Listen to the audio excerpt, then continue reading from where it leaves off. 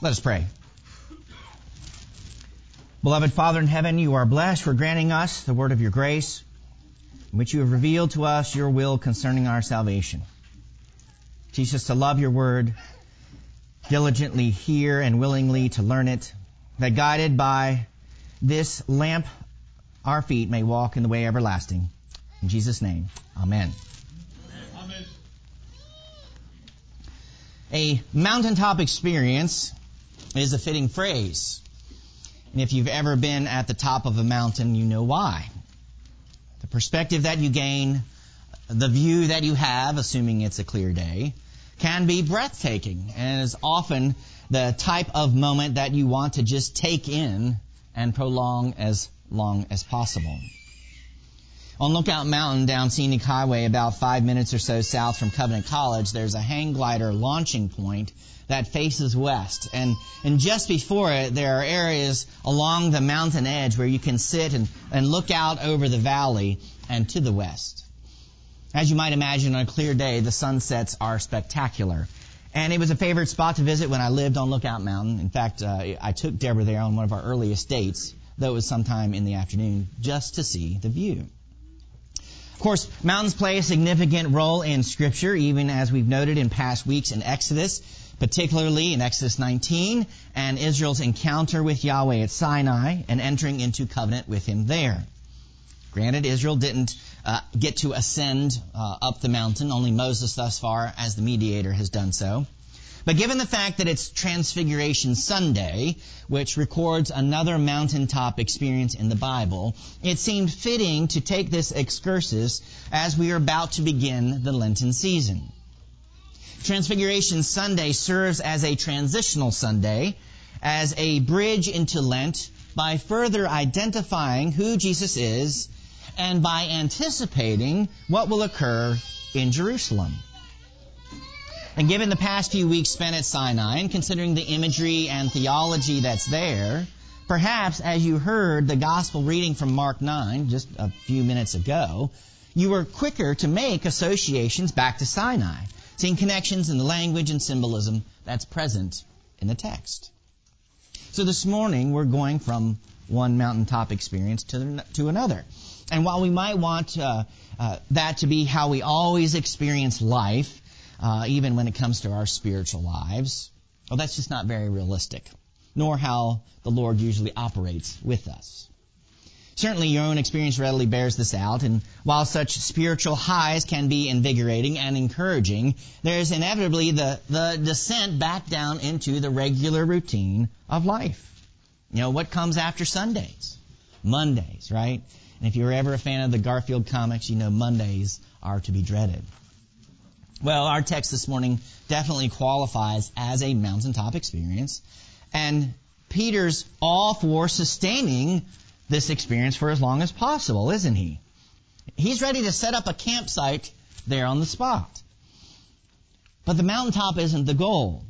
Neither is the Transfiguration itself, for that matter. No, we're here at the center of Mark's Gospel, or just slightly past it, and some important things still lie ahead. But as we come to this mountain this morning, we also need to know what directly preceded this account in Mark's Gospel in the closing section of chapter 8. And of what did it chiefly consist? And he began to teach them that the Son of Man must suffer many things and be rejected by the elders and the chief priests and the scribes and be killed and after 3 days rise again. Now this is the first of 3 times that Jesus gives this teaching in Mark's Gospel, and he's challenging the common conception of what it means for him to be the Messiah, what it means for him to be a king, and what the way of kingship looks like. Likewise, we're challenged to consider whether we have mistaken views of triumphalism that neglect the cross, and how Jesus' identity as a sovereign is unmistakably displayed in his suffering. And it's with that immediate context in mind that we come to the Transfiguration, and are given a significant clue as to the purpose this moment serves.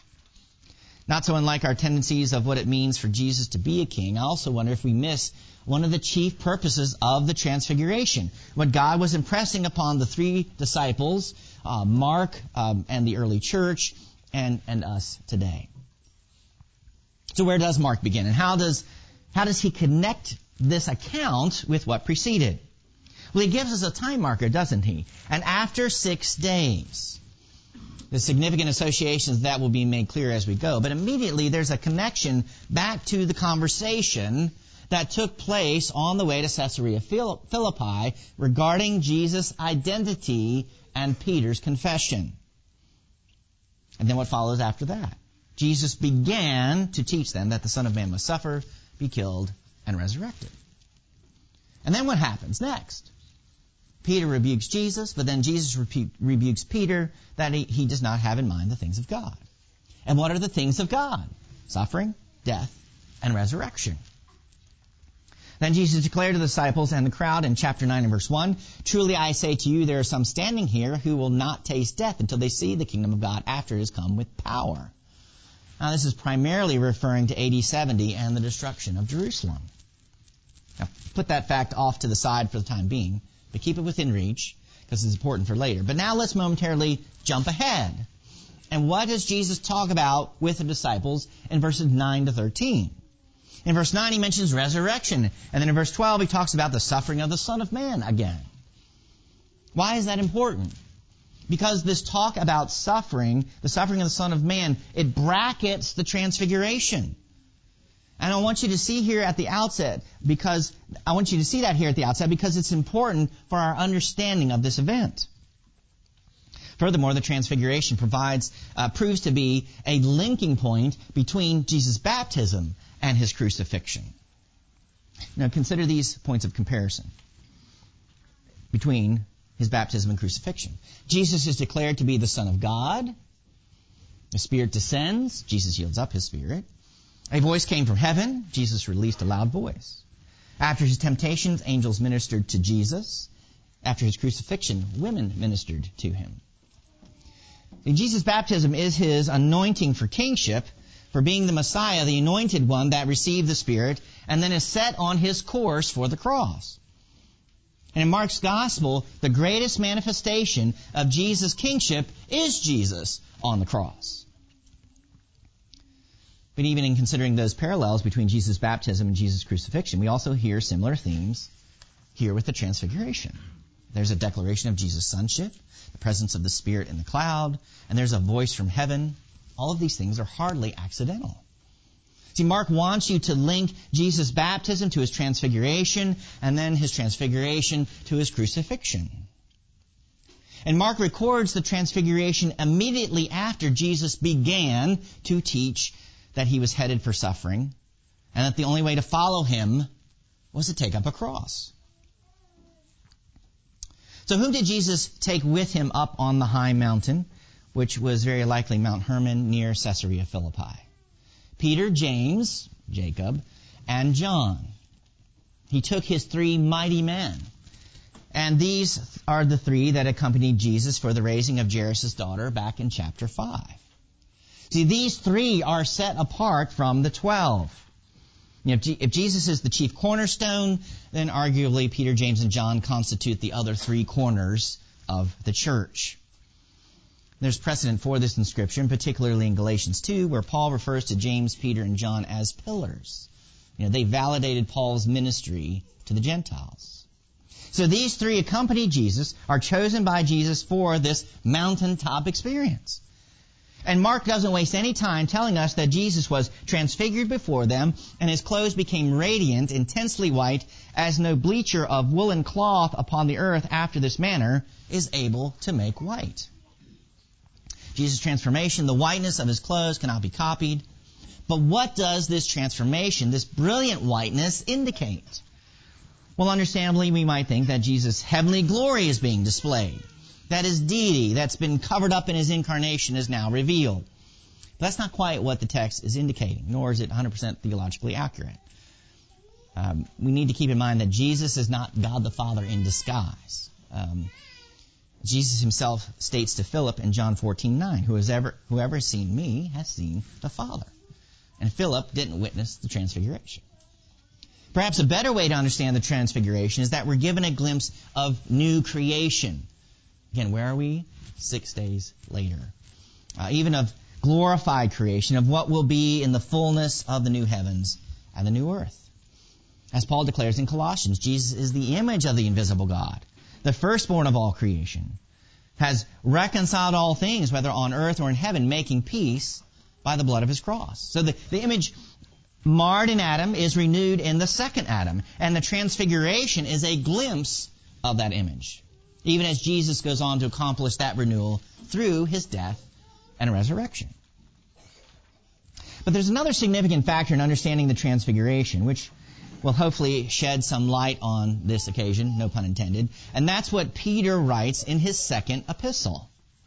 In 2 Peter 2, verses 16 to 18, he makes this statement, which is a direct reference to the transfiguration. For we did not follow cleverly devised myths when we made known to you the power and the coming of our Lord Jesus Christ, but we were eyewitnesses of his majesty. For when he received honor and glory from God the Father, and the voice was borne to him by the majestic glory, "This is my beloved Son with whom I am well pleased," we ourselves heard this very voice borne from heaven, for we were with him on the holy mountain. Now notice what language Peter uses to describe Jesus' transformation. He received honor and glory from God the Father. The Father bestows honor upon the Son. He imparts glory to him. Even the voice comes from the majestic glory, the glory cloud, the Holy Spirit. And Jesus' garments are glorified. Those robes associated with office. Garments themselves can also be a form of glory. And what Jesus has been called to, the suffering way in which the Son of Man is going, is glorious and honorable. That's part of the point here. It is made clear on the other side of the story. Well, what happens next? Elijah and Moses appear on the mountain and are talking with Jesus. Mark mentions Elijah first, whereas Matthew and Luke mention Moses first. But Mark's mention of Elijah first is hardly an accident and certainly fitting in this kingly gospel. Also, Elijah was mentioned by name in chapter 8 and verse 28 when Jesus asked the disciples about what the people were saying regarding his identity. And then Elijah is mentioned 3 times in verses 11 to 13, with the last being a reference to John the Baptist. And consider how John the Baptist, as a second Elijah, contrasts sharply with the first one. You know, as we heard earlier, Elijah was taken up into heaven, never imprisoned by Ahab or Jezebel. John the Baptist, the second Elijah, was imprisoned and then beheaded by Herod and Herodias. In the teaching that Jesus provides here, he seems to be indicating that God's servants are treading a new path in these later times. Or put another way, John the Baptist prepares the way of Messiah not by smoothing the path to glory, but by paving the path to execution with his own blood. It's certainly fitting for Elijah and Moses to meet with Jesus. Both were prophets. They both met with God on Sinai, on Horeb. Moses led the Hebrews out of Egypt, and Jesus will be leading the faithful out of Israel, out of an Israel that's become an Egypt. In fact, in Luke's account of the Transfiguration, he states Moses and Elijah were talking with Jesus about his exodus, which he was about to accomplish at Jerusalem. There are also some interesting connections between the Transfiguration and Moses going up on Sinai in Exodus 24, and hopefully we can make some of them when we get there in our study of Exodus. But even think about when Elijah was on Horeb, he was instructed to go and anoint Hazael to be king over Syria, Jehu to be king over Israel, and Elisha to take his place as a prophet. In other words, Elijah had to go back down the mountain on a mission. Well, with Elijah and Moses also on the scene, what comes next? Peter's response to what he sees. And the language is interesting here. It literally says, "And answering, Peter said to Jesus." Well, who or what is Peter answering?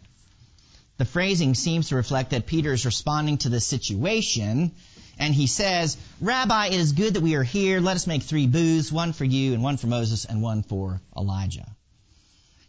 And then what commentary does Mark give as the reason Peter said this? For he did not know what to say, for they were terrified. So Peter's nervous and apparently says the first thing that's on his mind. But what is Peter's great mistake? Well, he treats Jesus, Moses, and Elijah as if they're equals. And it isn't until the voice of the Father speaking that Jesus is clearly revealed as being unique from the other two. And maybe Peter's mistake is understandable. After all, Moses and Elijah are two of the greatest men in Israel's history. And certainly Peter, James, and John were awestruck by what they were witnessing. Well, they certainly were. I mean, they're even terrified. But Luke tells us that Peter's suggestion of tents, of tabernacles, was spurred by the fact that Moses and Elijah were getting ready to leave. As one scholar observes, if Peter wanted to remain on the mountain, then he has incorrectly assumed that because Jesus now appears to him in glory, such glory may be given to him without cost. Jesus knows it comes with a price. It is the glory he will have at his resurrection. But now he must go down the mountain and leave the glory behind. Just as Peter didn't understand Jesus saying he had to go to Jerusalem to suffer and die, neither does he understand this moment. And so the cloud overshadows them. And the voice from the cloud, the voice of the Father declares, "This is my Son, the beloved one, listen to him." So the Father is setting his Son, Jesus, apart. And before the disciples know it, what happens? Just appreciate Mark's artistry in verse 8. And suddenly, looking around, they no longer saw anyone but Jesus only with them. So God uses a dramatic illustration to make the point. And consider how appropriate this is. You know, who ministered after Moses? Who led Israel after his death? Joshua, right? Jesus is the greater Joshua. Joshua and Jesus are the same name. Jesus is just the Greek version of Joshua. Who was the prophet after Elijah? Again, after we heard in 2 Kings this morning. Elisha. And what kind of ministry did he have? A ministry of healing. And he performed twice as many miracles as Elijah, having a double portion of the Spirit. So Peter, James, and John need to recognize that Jesus is greater. And God signifies this by leaving them alone with him. And perhaps we can even conclude that if Moses represents the law and Elijah the prophets, then Jesus is the fulfillment of them both and the embodiment of the gospel he declares. And it's hardly insignificant that the Father, the voice from the cloud, commanded the three disciples to listen to his beloved Son. You know, what were the disciples having a hard time with? Understanding Jesus, particularly this new teaching about the Messiah's suffering and death. But the transfiguration, the command from the cloud, further validate Jesus' mission, even Jesus' way. And certainly this moment on the mountain would have been encouraging to Jesus himself, which is hardly an insignificant point.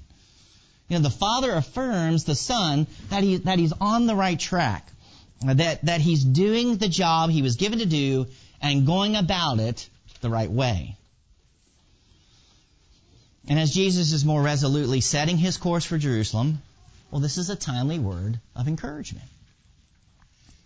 But this scene is also further proof and testimony to the teaching of Jesus. It further validates what he's been telling the disciples. Perhaps we can say that Peter's being true to form. After all, who doesn't want the mountaintop experience without the suffering?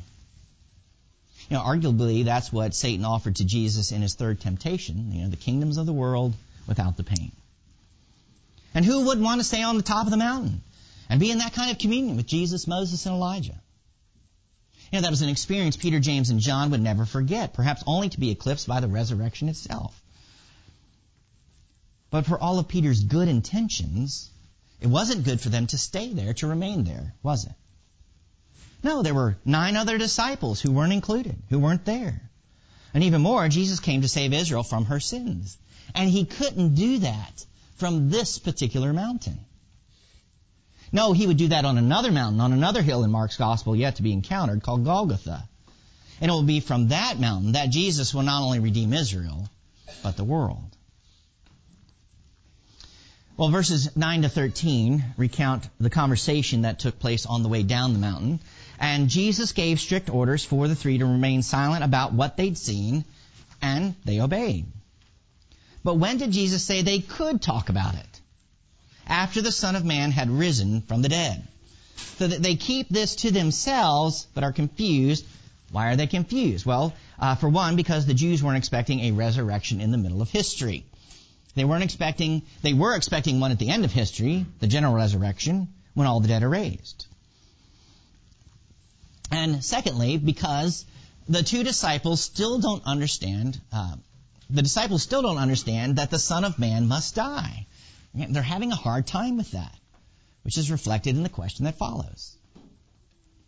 Remember, they've just seen Elijah, but then he disappeared, and they ask, why do the scribes say that first Elijah must come? And Jesus said to them, Elijah does come first to restore all things. Now, what's this referring to? Well, it's the text we find in Malachi 4 at the end of his prophecy. Remember the law of my servant Moses, the statutes and the rules that I command him at Horeb for all Israel. Behold, I will send you Elijah the prophet before the great and awesome day of the Lord comes. And he will turn the hearts of fathers to their children, and the hearts of children to their fathers, lest I come and strike the land with a decree of utter destruction. So the scribes have this expectation. It seems reasonable enough that this Elijah will bring about a measure of reformation to Israel. Hearts will be turned back. But then, notice what Jesus does. So he seems to blend Daniel chapter 7 and Isaiah 53 when he replies. And how is it written of the Son of Man that he should suffer many things and be treated with contempt? See, it's almost as if Jesus is saying to them, you've been overly selective in your choice of Scripture. You're forgetting these other texts and what they say.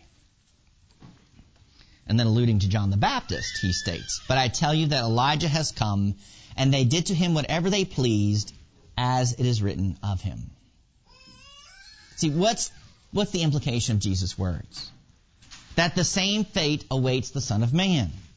The same fate awaits him. See, as far as the disciples are concerned, Elijah is supposed to make things better, easier for the Messiah. He's supposed to pave the way and make it smoother traveling for God's anointed one. But as Jesus is teaching the disciples and endeavoring to get them to understand, the way that Elijah, that John the Baptist prepares, is unto suffering and death. Well, one final theological point that I want to set before you relates to Peter's recounting of the Transfiguration in his second letter that we heard earlier, and in relation to Mark chapter 1. Remember what Jesus said in Mark 9:1. Truly I say to you, there are some standing here who will not taste death until they see the kingdom of God after it has come with power. And when is that? Again, arguably AD 70 and the destruction of Jerusalem.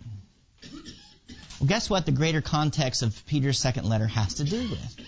Well, Jesus coming, his parousia, and that Jesus' prophetic testimony about this coming is 100% reliable. And then what does Peter appeal to in order to prove that?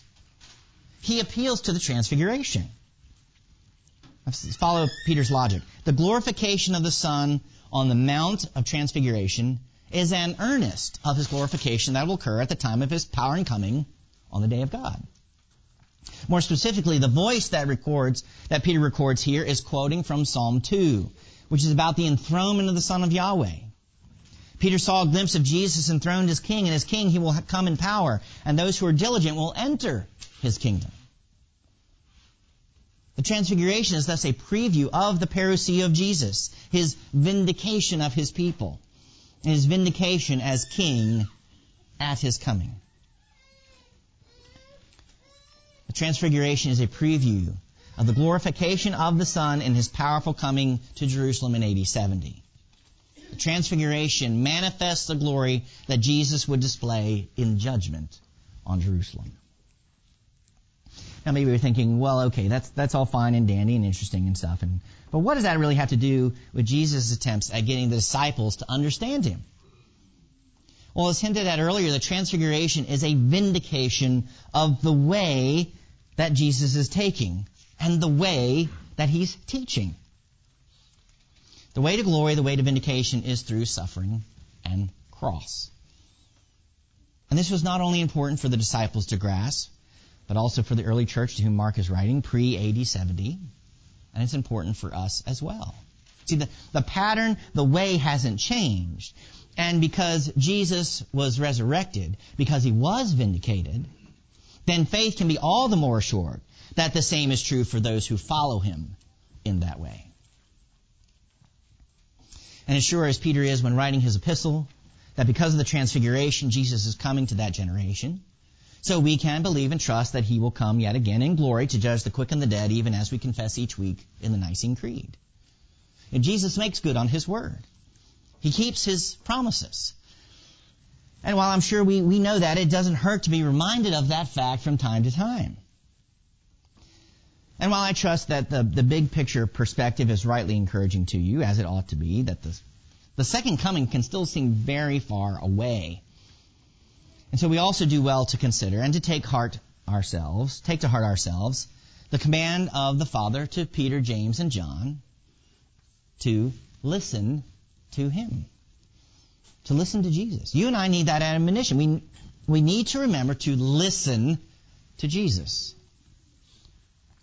And maybe your first thought is to think that that's stating the obvious, or that you really don't need that reminder. But consider again what happens in the story. The mountaintop experience ends, and back down the mountain go Jesus and the 3 disciples. And along the way, Jesus talks about the resurrection and suffering. But what are they going back down to? You know, if we were to keep reading Mark's gospel, what's next? A boy with an unclean spirit and the failure of the disciples. They're going back down to ministering in the muck and mire of life that is still plagued by sin and suffering. We could say that they go back down to the life of a struggle and wrestling with sin without and sin within. That is the daily experience of our lives, the reality with which we are all intimately acquainted. And because that's true, one must continue to listen to Jesus, whose words are able to sustain us when tingling visionary moments have grown dim. See, mountaintop experiences don't last. Not every day of the week is Sunday. Inspiring theological conferences will only last so long. Even if you get to listen to your favorite preacher as often as you want on your phone, computer, tablet, or whatever, that doesn't necessarily produce an exhilarating spiritual experience. And eventually you must interact with real people again. No, there are the regular, mundane duties of each day: working, cooking, cleaning, teaching, schoolwork, getting along with your spouse, your children, your siblings. Times when you're irritated, tired, feeling impatient, stressed, overwhelmed, when you're not feeling particularly spiritual. Yes, it's precisely in those times when you need to listen to Jesus. You need to hear and heed what he has to say to you for such moments. That you're to endure, be kind, be patient, to be forgiving, be understanding, trustworthy, truthful, and faithful. And a host of other things that come to you from his word without sensational fanfare. See, the mountaintop experience further displays the way of the cross, even as that later mountain, Golgotha, will demonstrate. And it's for your faith to recognize this, to believe this, and to continue on knowing that this way is the way that leads to glory. And is the way that God will bless, even as he makes you more like his Son, your Savior. A pretty good argument can be made that the church today finds itself in a similar context as the early church in the Roman Empire, who offered to people a new community, a new family, a new tribe even, as they proclaimed a new kingdom that had come in Christ Jesus. And how did that kingdom spread? By planting churches throughout the empire, and by the men, women, and children in those churches following Jesus in the way of the cross. Taking up the cross, following him, and imitating him in the pursuit of the greatness that comes in service. That's what Mark's gospel is conveying. And after the transfiguration, what's the next major event that Mark records? Well, it's the triumphal entry in chapter 11, what we celebrate on Palm Sunday. So theologically, Jesus' teaching has a certain focus. Mark's gospel has a certain focus between the transfiguration and Palm Sunday. And Jesus is going to teach 2 more times about his coming suffering and death and encounters in Jerusalem and then eventual resurrection. But see, all of that then matches, all of that focus then matches the time between this Sunday, Transfiguration Sunday, and what we will find in Palm Sunday eventually as well. Be sure to grab a copy of this week's newsletter and read Pastor Shade's weekly perspective about how to approach the Lenten season. It dovetails perfectly with this point, and the outward thinking and application of these principles that we should have. But also consider that as we take up our cross and follow Jesus in this way, we're listening to him, we're obeying him, and we are governed by his word, even over and against what culture, what society, what the empire might be promoting or teaching. And we're instructing our children in the same. And we recognize that we may very well be in the minority, that our voice may not be the loudest, and that faithfulness to Christ may be more costly in America in coming years than it has ever been before. But we can be ready, we can be preparing, because on a daily basis, we're taking up our crosses and following Jesus in this way in which he leads us. And still more, consider that he nourishes us for this very life through his body and blood. The very signs that picture this way and strengthen us for it. We gather on this mountain, we gather at this table, and we commune with the beloved Son of God. And we behold his glory in bread and wine, and then he sends us back down the mountain for the mission that he's given. Paul in 2 Corinthians 3:18 writes, "And we all with unveiled face, beholding the glory of the Lord, are being transformed into the same image from one degree of glory to another. For this comes from the Lord, who is the Spirit." So behold the glory of the Lamb of God, slain for sinners. Behold the honor bestowed by the Father to the Son for his faithfulness to the point of death, even death on the cross. And know and believe that Jesus has forever changed the world and the new creation has begun. And as we follow Jesus in his way, as we listen to him and obey, know and believe that the Spirit is transforming you from glory to glory. Let us pray. Father in heaven, we again thank you for your word. We thank you for the Gospel of Mark, for this account of the Transfiguration. And may you be pleased to impress it all the more upon our hearts, that we might bear fruit to your honor and glory, for the building up of your kingdom, for the growing of your church. We ask that you would grant us greater faithfulness, a greater understanding in the weeks to come of who you have called us to be in Christ our Savior and King, in whose name we pray. Amen.